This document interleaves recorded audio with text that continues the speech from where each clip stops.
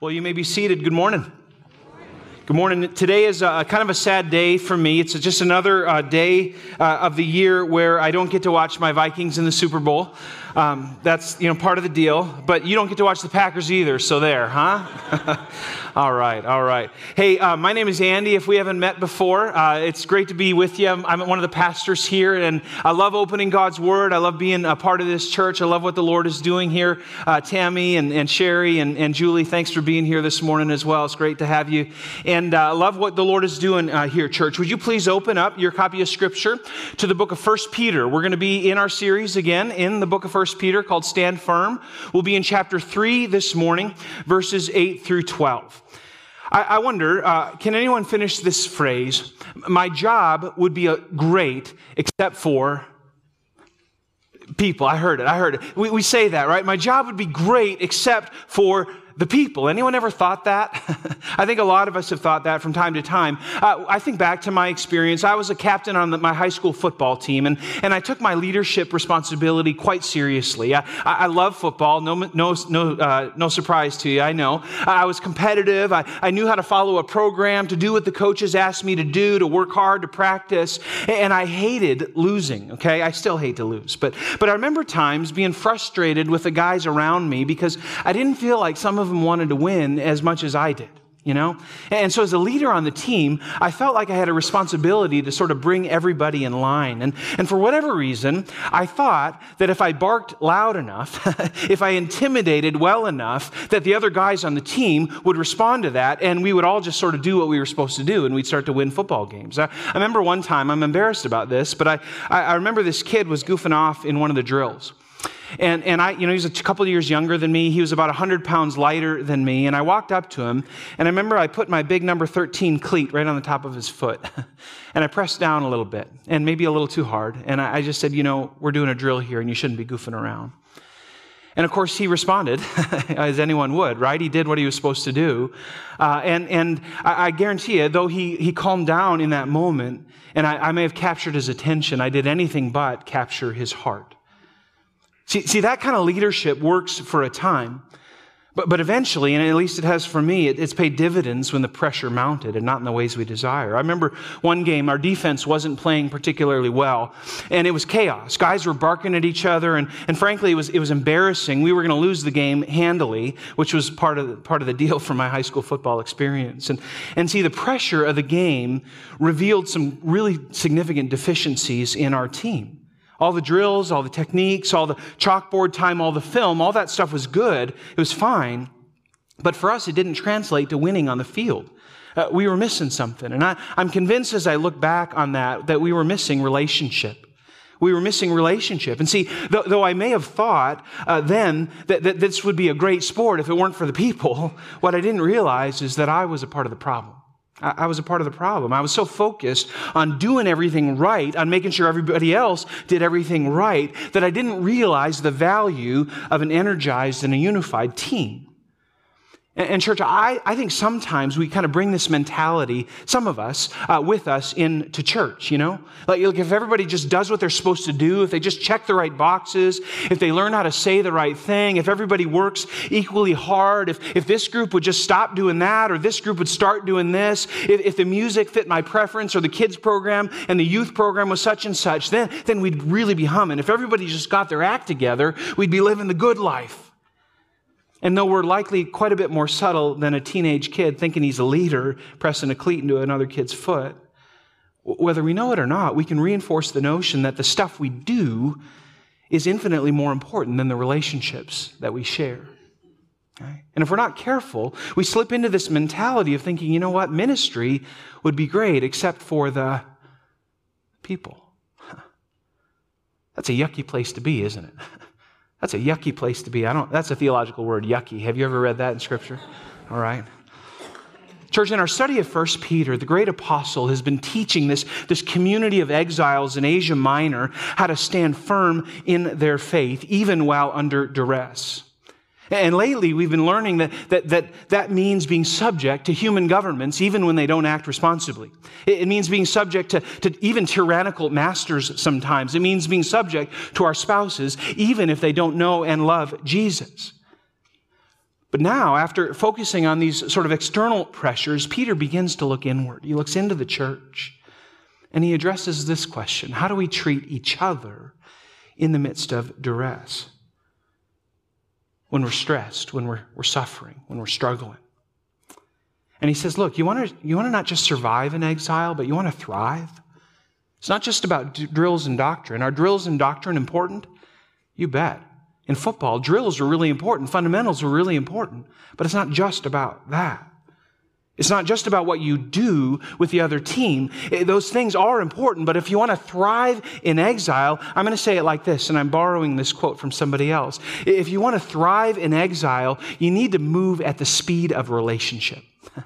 You need to move at the speed of relationship. And with that in mind, I want to bring you to Peter's words here. So this is 1 Peter chapter 3, verses 8 through 12.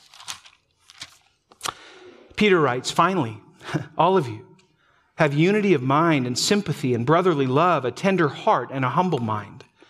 Do not repay evil for evil or reviling for reviling, but on the contrary, bless. For to this you are called, that you may obtain a blessing.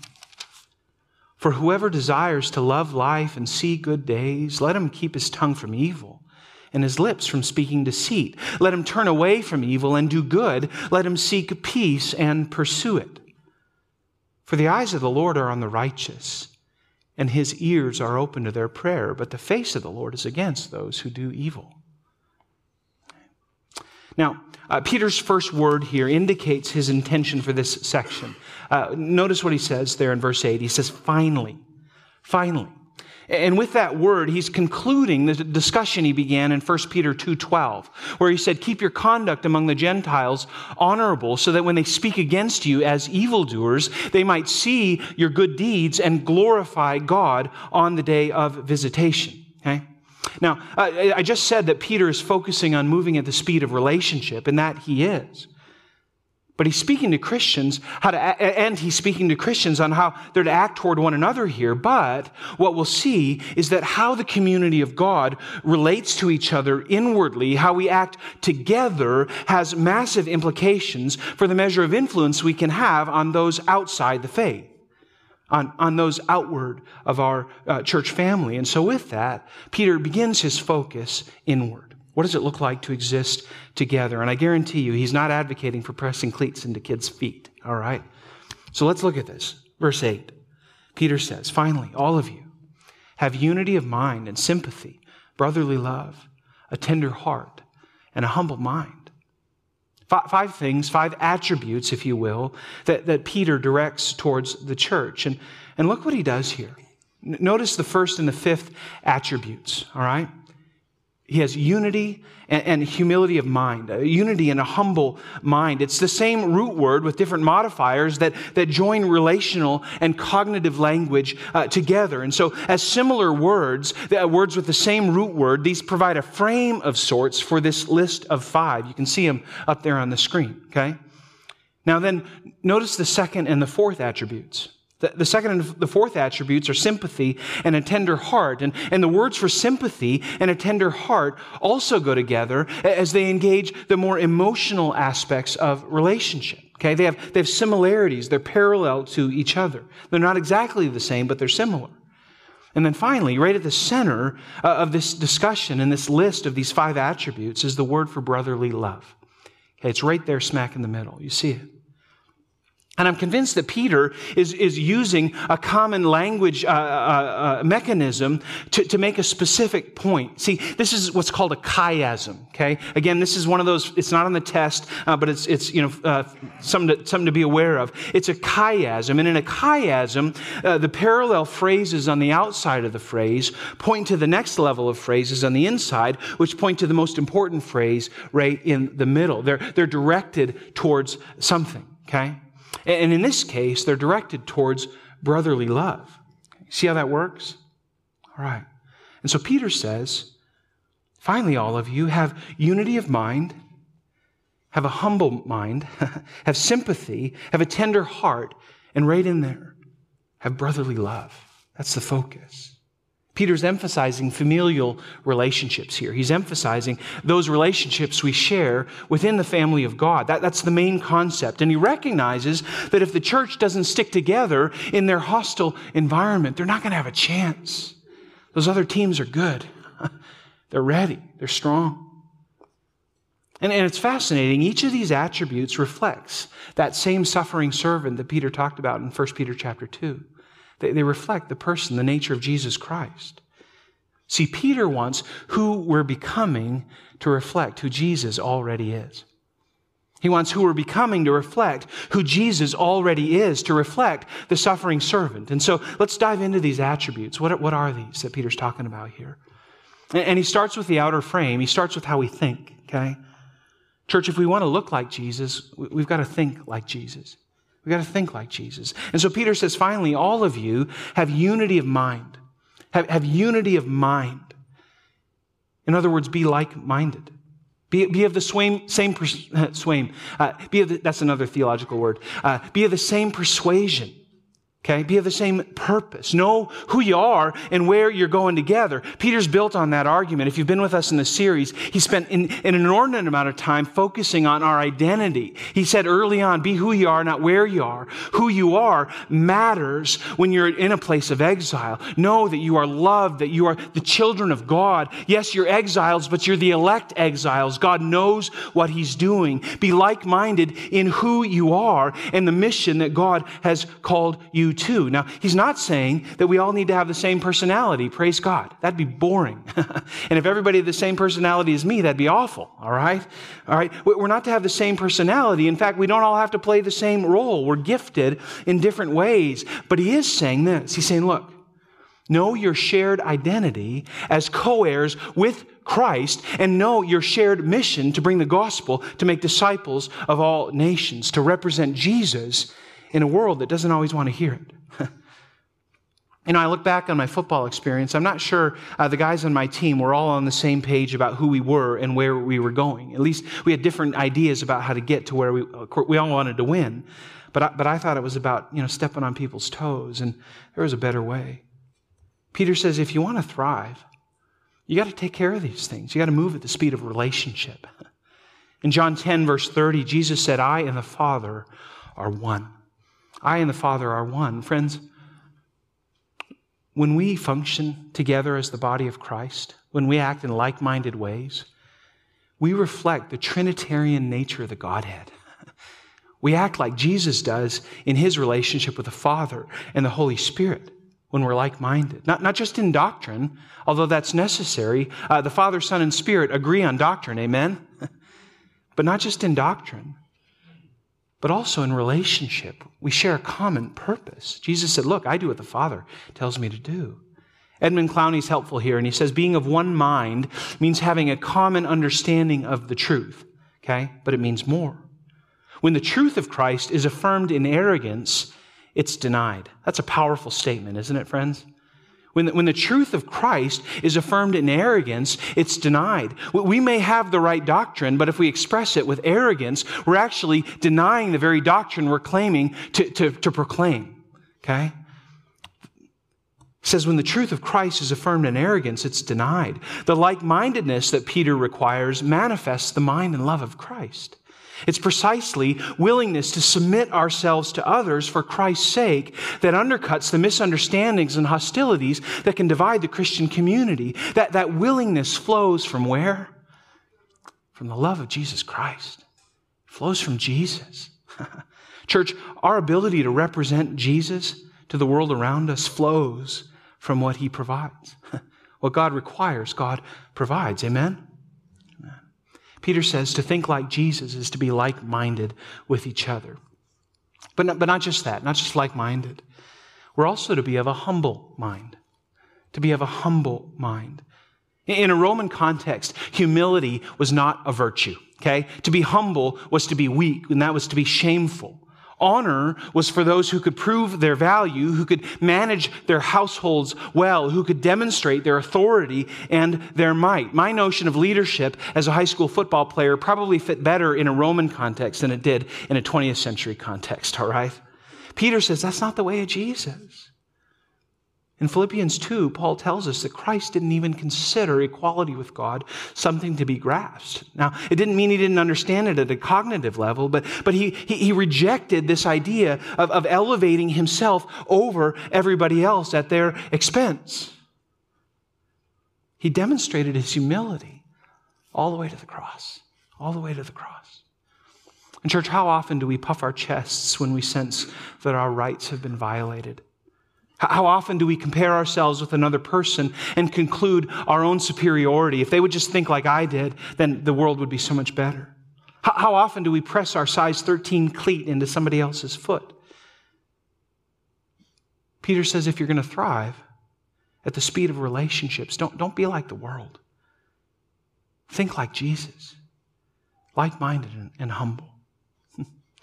But not only that, see, how we think determines how we feel. That's that next tier in the chiasm, okay? We started it with things that we think. Now we're moving to this more emotional aspect of what it means to engage in relationship. And it's popular today among a lot of evangelicals to say that feelings ought not factor in our relationship with God. That faith over feelings means that feelings don't matter, okay? Some people say that.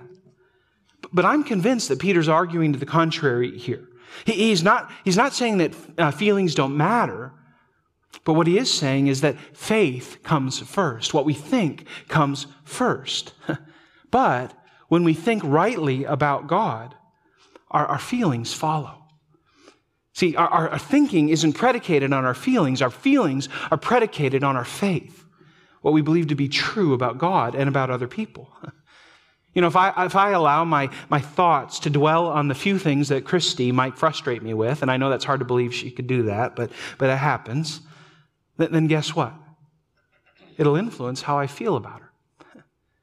When I dwell on that which is less than honorable, it's going to influence how I feel, and then in turn, it'll influence how I'm able to love Christy, which is my calling as a husband.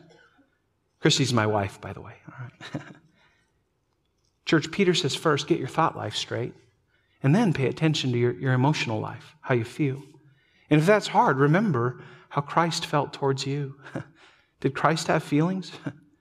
You bet he did. Hebrews 4:15, for we do not have a high priest who is unable to sympathize with us in our weaknesses. And we tease that out because he was not unable to sympathize with us in our weaknesses means that he was able to sympathize. He gets it, church. He gets us. Isn't that helpful? Isn't that good? Jesus knows our experience. He knows what it's like to be tempted to do awful things, and yet he resisted that temptation. Jesus is able to sympathize with us in our weaknesses. That's one of the reasons he became a human. You say, God, you have no idea what I'm dealing with. Well, really? Look what happened to Jesus. The sense here for the word sympathize is to share the feelings of somebody else. I. Howard Marshall says the secret of sympathizing surely lies in relating so closely to others that we feel what happens to them as something that's happening to us. And that means a willingness to surrender our independence. A few weeks ago, I was struggling. I was just having one of those weeks where I was a bit overwhelmed. You know, stuff kind of compounded upon itself. And I don't know if you ever have those weeks, but I was having a week, all right? And it happened to be an elder board meeting time. And I walked into our elder meeting, and I just shared with the guys where I was at. I think I said something like, guys, I'm just struggling today. I'm wrestling with some stuff. You know what they did? They sent me home and said, come back when you're ready. That's not what they did. You know, we took 10 minutes, and they just asked me some questions. Well, what's going on, Andy? Why are you wrestling with that? They spent some time getting to know what was going on in my head and my heart, and they didn't do it in a judgmental way. They just wanted to know because they cared. And at the end of that conversation, I felt like, yeah, they get me, and I'm still okay, and so are they. And then they prayed for me, and then we went on with the rest of our meeting. Church, it wasn't some gushy kind of experience, you know. We didn't immediately solve what I was struggling with. But I walked out of that meeting with a better perspective. God met me there through our guys, through our elders, and in large measure through their sympathy. They were kind to me. They entered into my experience. Church, Peter says this ought to be the norm. This ought to be what we do. We're to sympathize with each other. Paul taught it in 1 Corinthians 12:26. He said, if one member suffers, guess what? All suffer together. If one member is honored, all rejoice together. That messes with our 21st century Western mindset, doesn't it? It's a bit uncomfortable. We weep with those who weep. We mourn with those who mourn. That's the New Testament calling for community, church. And though it may mess with us, we need to wrestle with it. We're to have sympathy for each other, but not just that. Peter says we're also to have tender hearts. We're to have tender hearts. I just thought of this. That's probably too personal. I'll say it anyway because now I have to. When I was a kid, I had a Care Bear, and for whatever reason, when I was 5 or 6 years old, I liked the Care Bears, and I had Tenderheart. You remember Tenderheart, the Care Bear, right? That was my guy. I like Tenderheart. I don't know why. That flies in the face of stepping on somebody's foot with a cleat, doesn't it? The word for tender-hearted often gets translated compassionate. And what Jesus is saying is we're to be compassionate towards one another. See, when I think rightly about my brothers and sisters in Christ, and when I think rightly about myself, I appreciate our mutual need for grace. Do you need grace ever? Yes, amen, amen. You can say yeah, by the way, if you want. That works. You need grace. Do I need grace? You bet, amen. We have a mutual need for grace. When I understand that, when I think rightly about that, when others are struggling, then I can have compassion for them because I know I need grace too. Jesus, though he never gave in to the struggle, he knew what the struggle was because he was a human. And Matthew 9:36 says, when he saw the crowds, he had compassion for them because they were harassed and helpless like sheep without a shepherd. Jesus models what it is to have compassion for people. The Greek word that Peter uses here for compassion has to do with the inner bowels. It has to do with the gut. And Peter's saying, look, when you're thinking rightly about yourself and about other people, and then when you see them suffering, it should mess with you at the deepest level. You should feel it in your gut. Friends, in an age where we may think differently on this or that issue, we must not neglect compassion when we see each other struggling, when we see each other hurting, when we see each other making choices even that we know are not the right choices. Having compassion isn't the same with agreeing with everything, but we can have compassion in our gut for those who are struggling. Daniel Doriani says, few of us gladly listen to sorrowful friends. How many of us call up our buddy or our girlfriend and say, hey, can you just dump on me everything that you're going through? Just give it to me. I want it. That's not how we think, right? Eventually we want to say, don't be a baby. Toughen up. Your problems are nothing. You brought this on yourself. Fight through it and you'll be stronger. In short, whether by nature or nurture, many of us lack sympathy and compassion.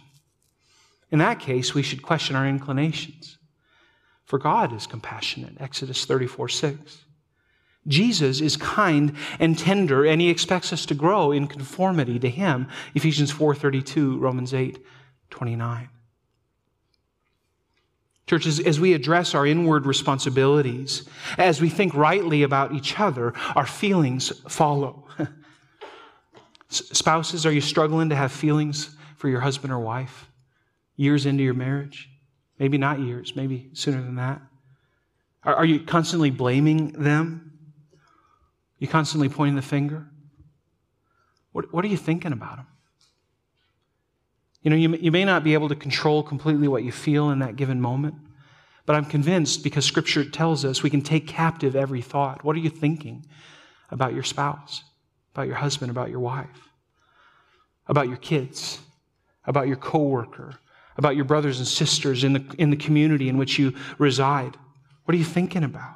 What's that internal conversation you're having about your spouse, your friend,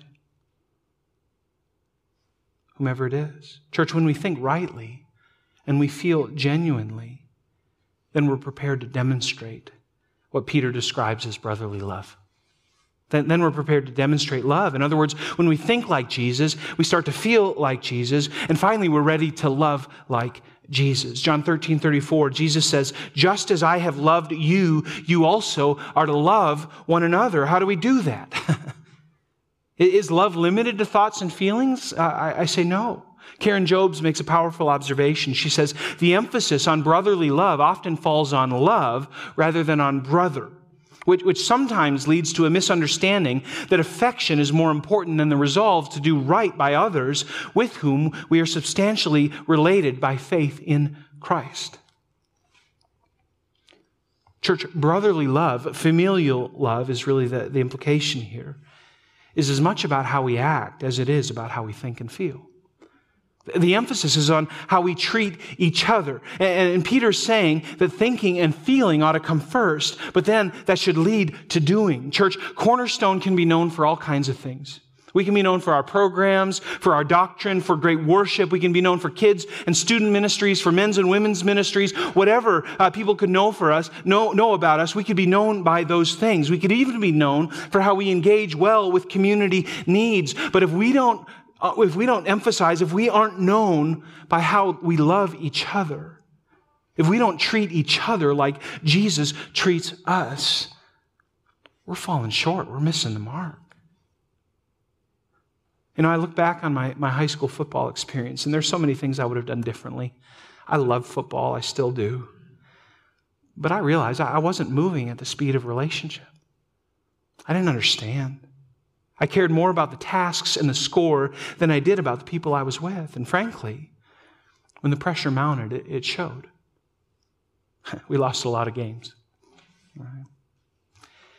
Fits that I like the Vikings. I know that's what you're thinking, right?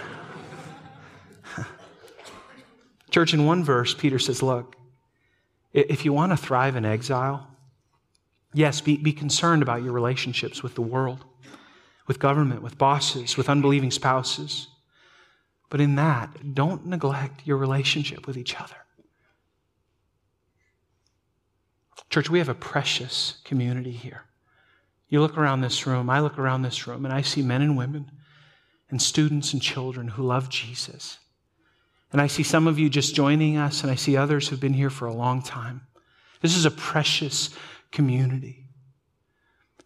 And we together are called to think like Jesus, like-minded, with humility.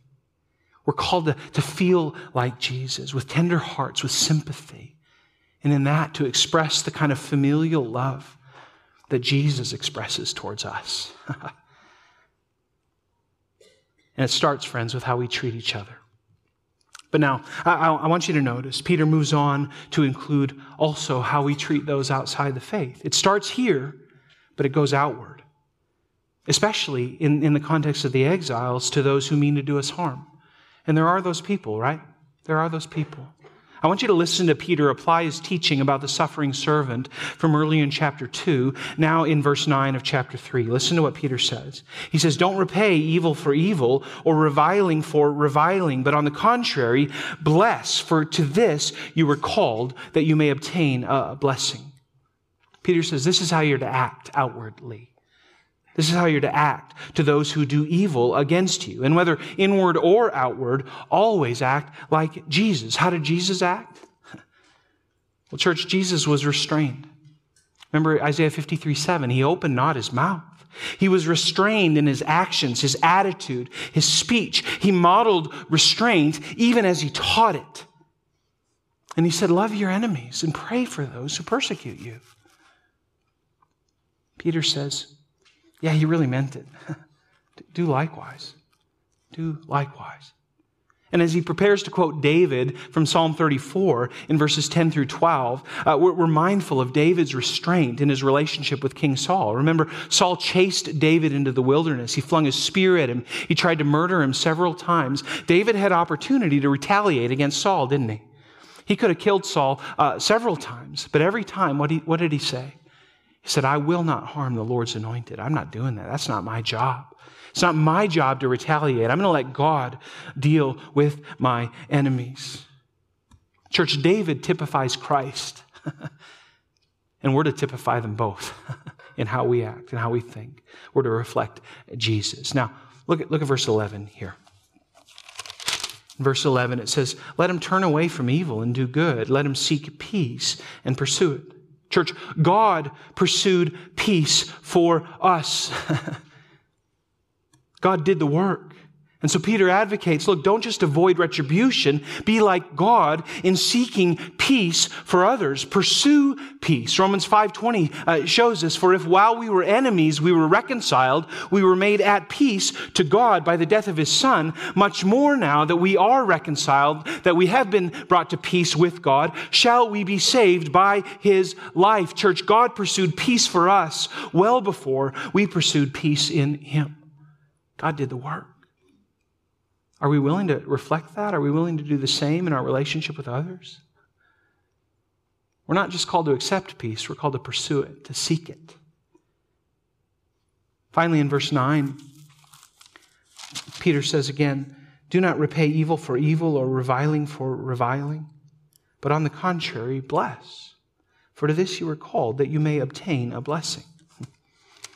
Now, there's some debate over this, the emphasis of the phrase, to this you were called, okay? And whether it points to the earlier referent or to the later one. And I'm convinced, in short, that the context here means that to this you were called points to this idea of blessing enemies, okay? It points to the earlier one. When he says, for to this you were called, he means do not repay evil for evil or reviling for reviling. To this you were called, okay? We're called to bless our enemies, and that's consistent with the message Peter's been offering. And Karen Jobes gives a great illustration again. She says this. She says when she asked her students one day to come up with some specific practical examples of how someone might bless their adversary, one of the students shared a story of a Christian soldier who was living in a barracks in a unit, okay? And each evening, he'd read his Bible and he'd pray, and he'd sort of have a regimen, and the other guys picked up on it, and the guy across the aisle kept looking over at him and hurling insults at him. And one night, a pair of dirty, muddy combat boots came flying across the aisle and hit the soldier. And the guy just, took it and went to bed. And the next morning, the hostile soldier found his boots at the foot of his bed, cleaned and polished and ready for inspection. And several other soldiers in the company eventually became Christians as a result of this inner strength of this guy who could return blessing for insult. Church, we're called to bless our enemies. Not just to put up with them, but to bless them. It's hard. Is it hard? Of course it's hard. But what God requires, God provides. He gives us what we need in the Holy Spirit. It's hard, but it's Jesus' way. And the question for us is, am I willing to do that? Am I willing to bless my enemy? Not by human standards, right? But with Jesus, when we're aware of the great depth of sin that caused our Savior to go to the cross to die for me, that kid who stuck his cleat into another kid's foot, I realize, wow, I've been forgiven much. I've been forgiven much. Finally, church, after Peter says that thriving at the speed of relationships means to take care inwardly such that our outward actions reflect the nature and the actions of Jesus, he provides the motivation. Okay, why would we do this? Do you need some motivation in this? I do. Look at verses 9 and 10 again. He says, don't repay evil for evil or reviling for reviling, but on the contrary, bless. For to this you were called, that you may obtain a blessing. That you may obtain a blessing. For whoever desires to love life and see good days, let him keep his tongue from evil and his lips from speaking deceit. Church, when inward love shapes outward expression, it impacts our vertical relationship with God. Let me say that again. When inward love shapes our outward expression, it impacts our vertical relationship with God. Many people work hard to care for their bodies, right? A lot of people watch what they eat, they exercise, they go to the doctor in hopes of flourishing physically for as long as possible. Church, there's an even greater flourishing available to us. And it's sourced in God's blessing and nowhere else.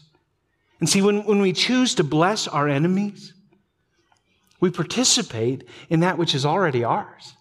We participate in that which Christ has already won for us. We participate in the good life, both the good life now. I believe the blessing is a now kind of a thing, but it's also a not yet thing. It's a blessing in what's to come. Jesus is coming back. He's prepared a place for us. There's going to be a banquet. It'll be good. And church, when we think and feel and love like Jesus, when we choose non-retaliation and peacemaking in order to bless our enemies, we not only experience God's blessing, but we also experience this. We experience His favor in real time. We experience His favor. Look at verse 12. I love this. See, often we think about delayed gratification. We think about what's to come in the Christian life. And certainly there's so much to come. Our hope is in what's to come, not in the temporal. And yet God meets us here. Look at verse 12. It says, "For the eyes of the Lord are on the righteous, and His ears are open to their prayer. But the face of the Lord is against those who do evil." Church, this is in the present.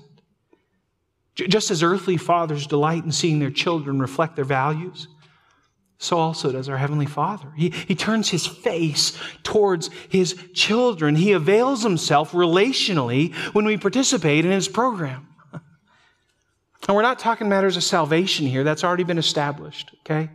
But relationally, when we choose to reject God's design, we can fall out of that abiding, kind of life-giving, strengthening, soul-strengthening relationship with God. It doesn't mean we're not saved, but it means we're not tapping into the resource that's available to us.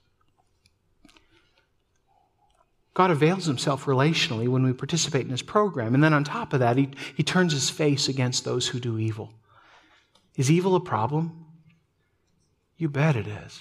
Evil's a problem. But church, God says, I'm going to take care of that. I got that. You don't need to worry about that. I got that.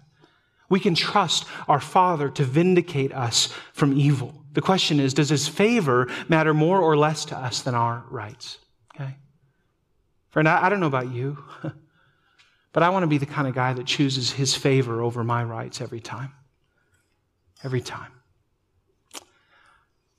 Church, are you moving at the speed of relationships, or do you value your personal autonomy over unity with your brothers and sisters in Christ? Does your pride skew your view of others? Do you sometimes lack sympathy and compassion? Do you struggle to love those around you? It took me a long time in life and leadership to realize the importance of God-honoring relationships, that the burden was not on other people's performance. I kept thinking, if I can just lay this out in the right way and everybody does the right thing, then we're all going to be good. And I got frustrated when it didn't happen. But what I've come to realize, it was on me to choose like-mindedness and humility and sympathy and compassion. And out of that, to love with a brotherly love that's essential to the flourishing of the church. That's been a lifelong lesson. I'm still learning it in many ways, church. And friends, I know it's difficult to stand firm in these difficult days. We're not all going to think the same about every issue. We're not all going to express our gifts in the same way. But as we remain relentlessly committed to like-mindedness and humility that leads to sympathy and compassion that's ultimately expressed in brotherly love, church, we will honor Christ. And He will change the world around us, through us. Because in that, the world is going to see and experience Jesus. And in that, church, we're going to enjoy the good life, regardless of present circumstance. See, that's the amazing thing about the Christian life. The good life is not linked to our present circumstance. It's linked to God's provision. If God is with me, if God is for me, then who can be against me?